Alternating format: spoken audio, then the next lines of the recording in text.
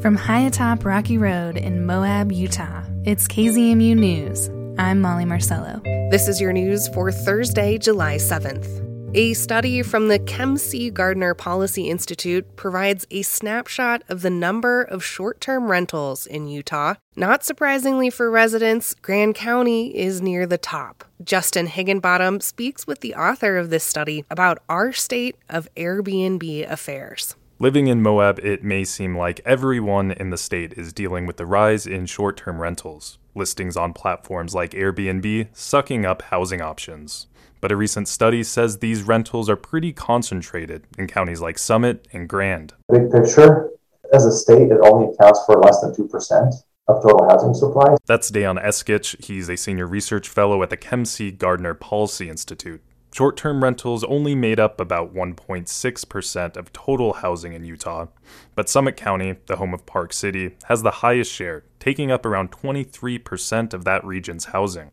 And Grand County comes in second. Around 1 in 5 homes in our area were listed on rental sites in 2021. That's up about 4% from 2020 and totals around 1,000 homes.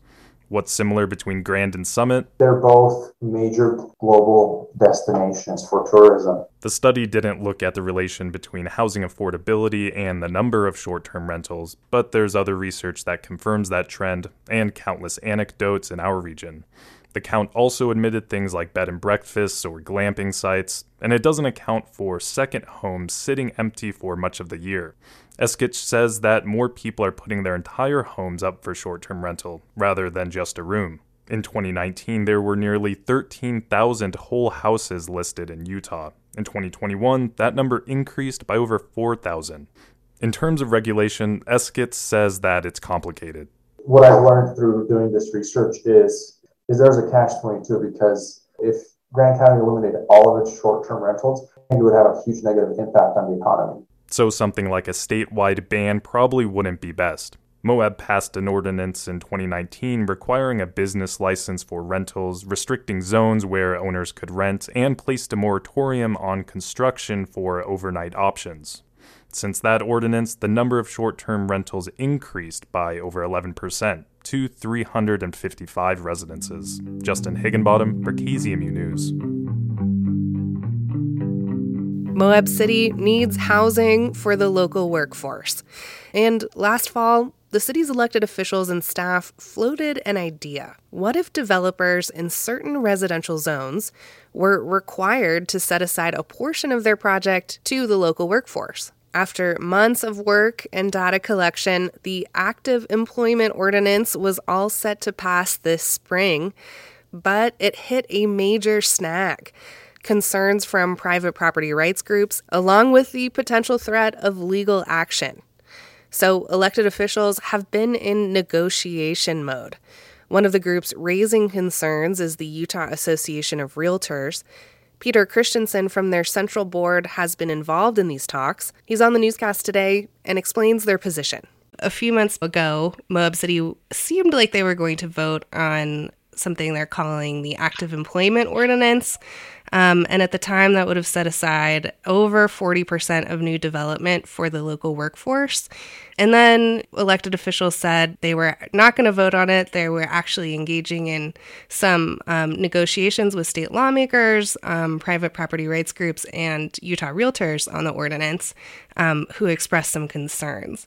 Do you mind shedding some light on some of those concerns from Utah Realtors? So anytime government places constraints on a property, it has some effect, right? Some of it intended, some of it unintended.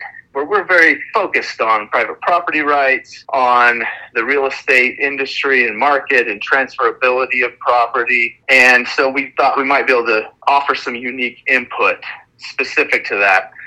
Knowing that there's well-meaning intent with this ordinance and they're trying to solve a legitimate problem, we just wanted to bring maybe some of our expertise to the table to see if we could avoid some unintended consequences. Yeah, sure. So, you mentioned unintended consequences and private property rights. Was there initial concern that this ordinance could infringe upon private property rights?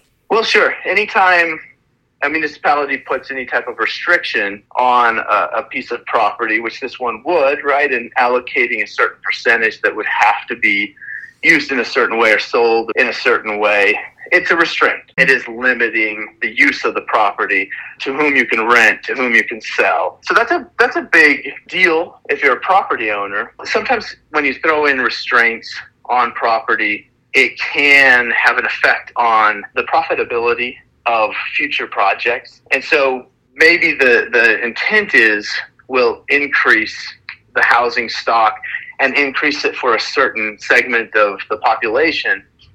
But if what it does unintendedly lowers the value of the property or what someone could get out of the use of the property, then that severely restricts what might go in there. So saying, hey, just make more housing for the workforce sounds great. However, if the constraints put in place don't allow the development to be built because it doesn't pencil anymore, then what you get is nothing.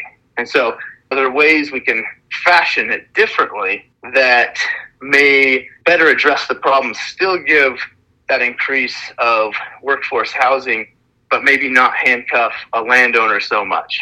It's a tough line to walk. You're right. It is a fine line to walk between government regulation and private property rights. And it's a dance we do in this nation all the time. We all certainly have restrictions on our property rights, but we do advocate for those restrictions to be meaningful without being overbearing. What is a good solution in your mind to make this an ordinance that can work for everyone, that could provide one solution out of many to Moab's housing crisis without also restraining private property owners like the folks that you guys are concerned about?